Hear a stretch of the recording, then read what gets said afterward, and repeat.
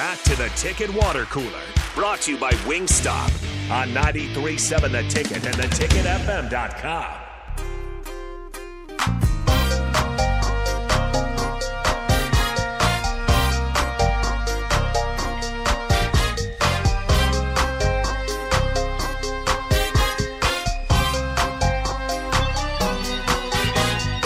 Breaking news, but not great news, out of Husker basketball. Fred Hoiberg says Juwan Gary will not play against Purdue on Friday. Of course, Gary suffered the shoulder injury earlier this week, and a disappointing loss, of course, at home.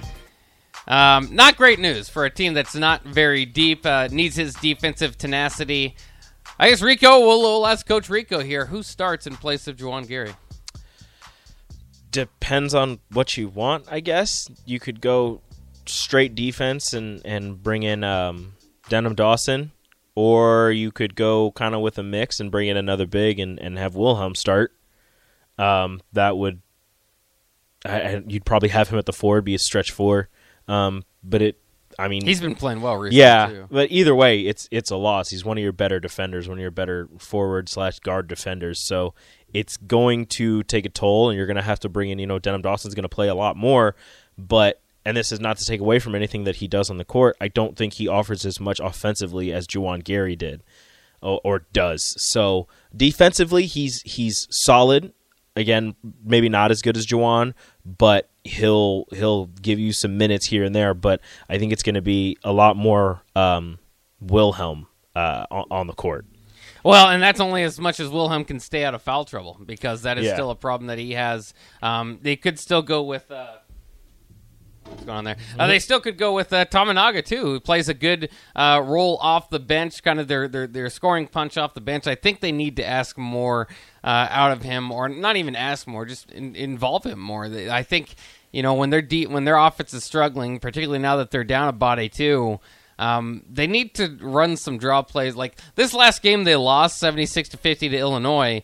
They had a combined 2 3-point shots from Tominaga and CJ Wilcher. That's unacceptable. That's unacceptable. Yeah. I mean, those are your 2 best 3-point shooters, or at least your 2, most lethal 3-point shooters. Like when those 2 are on, they're on. So you can't have them both attempt 1 3-point shot each and expect that to help out if you want to win a game. Because again, Tominaga and CJ Wilcher, the more shots they take, the more comfortable they're going to get, the more shots are going to go in, usually.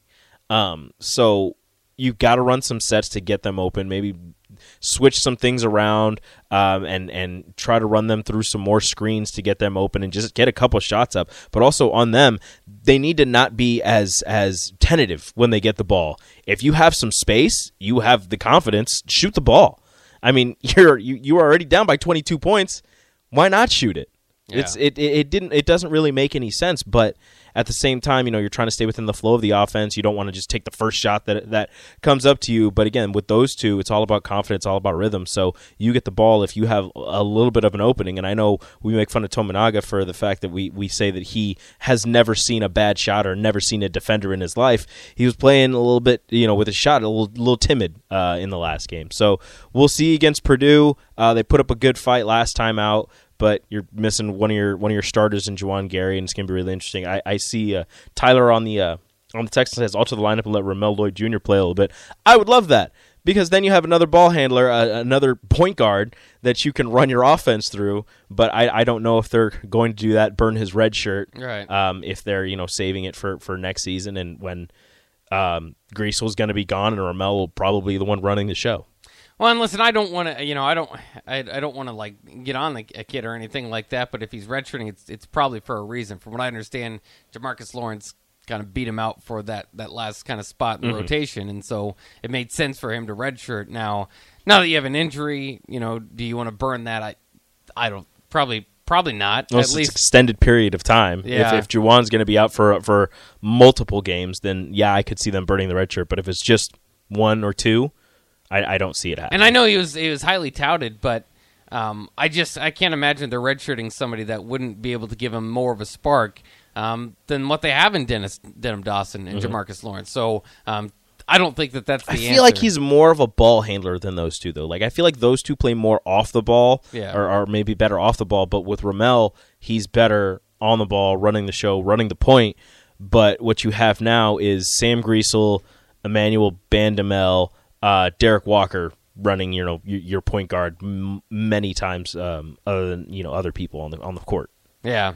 Yeah, we'll see. It's going to be difficult for Nebraska against Purdue. It's always difficult against Purdue. But like you said, Nebraska was close there. That game tipping off 6 o'clock from West Lafayette tomorrow on BTN. So maybe Nebraska can get that victory. Are you as bothered by the Illinois loss as many? I know we didn't really get to talk to it as much. I guess there's a limited ceiling with this team. It's an understanding at times if they're not shooting well, they're not going to stay in these games. And they've had some good moments this year, and you feel like maybe they're taking that step forward. They have 9 wins. They had 10 last year, so they're on pace certainly to surpass that. And it's a long season, so I try not to get too frustrated. At the same time, just the way that they're losing the double-digit losses, that sucks. It's starting to add up. That kind of weigh on you as a Husker that sucks. fan. That was kind of something we said earlier in the year. Is this team seems like they'll still lose, but you don't see them getting blown out. And it wasn't. They were close for a good portion of it, and then things kind of got out of hand.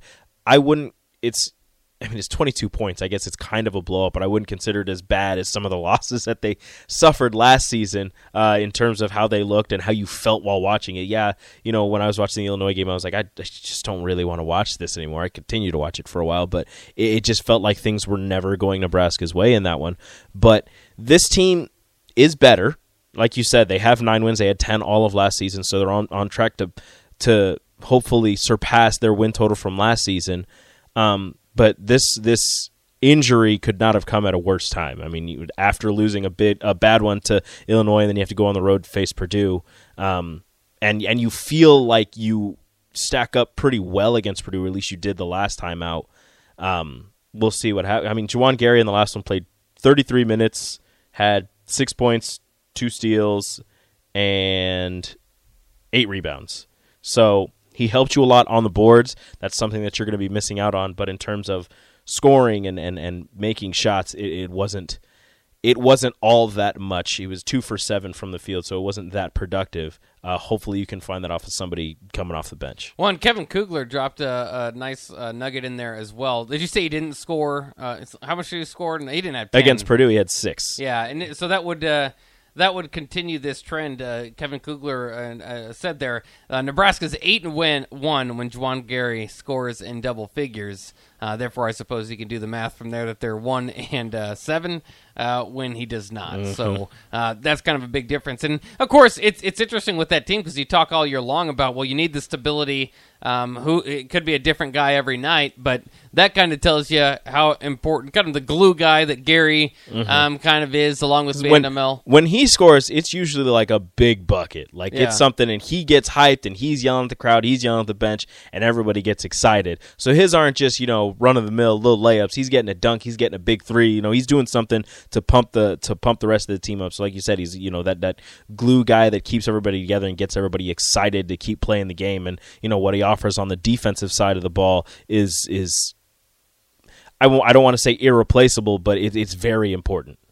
Yeah, and of course, Zach Edey, they did a great job against him. Derek Walker had struggles this last game, a little bit because of foul trouble, a little bit just because the matchup. I mean, I think it was a bigger body, not a taller body. Right. He seems to do better against the taller bodies where he can kind of use his bigger body. Yeah.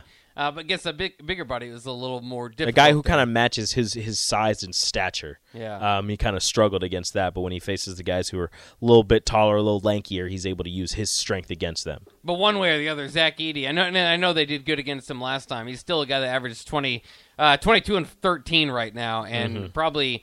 I shouldn't even say probably. He's got a pretty big lead for National Player of the Year. I was kind of reading too. It's like the gap between him and the second place is it's probably Edey's at this point. A lot of season left. Yeah, he's up there. I mean, he had 11 points and 17 boards the last time they played. He only took 7 shots though, which you'll take. And of course, Fletcher Lawyer, the freshman, was the guy that was burying Nebraska. Yeah. He's 22, 9 of 21, 2 of 10 from 3, but just timely buckets. Yeah, and he's been doing that all year long. He's got 12 and a half about going into this game averaging. So we'll see if Nebraska can get it done. Of course, a big victory over Purdue, and we can stop our complaints about Fred Hoiberg and his job security, as we have some questions on there too about it.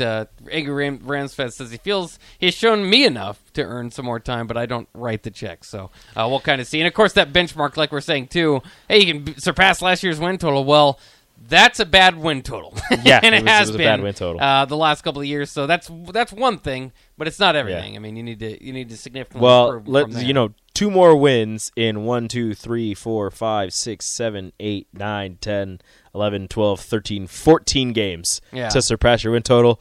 That wouldn't be good. That's not going to be enough. Nebraska's next 6 games, by the way, on BTN. So there you go. If you don't have BTN, you better get it. Purdue, Ohio State, Penn State, Northwestern, Maryland. Man, that is just fun. That's a fun stretch of games. Oh, and then you go to Illinois. Yeah. There's no like easy layups here. Everybody's good now. Yeah. Like Northwestern and Penn State are good now. Yeah. Which is difficult. This is frustrating because Nebraska's Nebraska's maybe better. Nebraska's better, tough conference. but they're not good. Yeah. They're better than they were, but being better than 10 wins is still not good. Right. But hopefully they can get more than that. Again, without Juwan Gary, that will be a little bit more difficult. All right, let's do this. Let's take our break here, and we come back. We'll talk about what we said we were going to talk about. That was kind of breaking news, so we kind of reacted to it there. But like I was saying, also big news today, Kevin Warren is heading over to become the Bears CEO, which means you need a new Big Ten commissioner. He was in office for 3 years. All right, I'll take the job. His predecessor was in office 30 years. Rico, I don't think you are going to be among the candidates. Why not? Because you don't play on Heisman, though. That's why. I know the Big Ten. Yeah. I know the team's mascots. I know where they're located. What else do I need? I think that's 3/4 of it, but there might be a little bit something else that you probably need to get on there. All right, let's take a break. We'll come back, do that. And again, one of my favorite games is to compare Husker wide receivers. Now that the season's over and we've had some time, let's compare Trey Palmer to some of the Husker receivers of past and see who Rico would take, who you guys would take out there as well. We'll do that coming up next year on the Ticket Water Cooler, 93.7 The Ticket.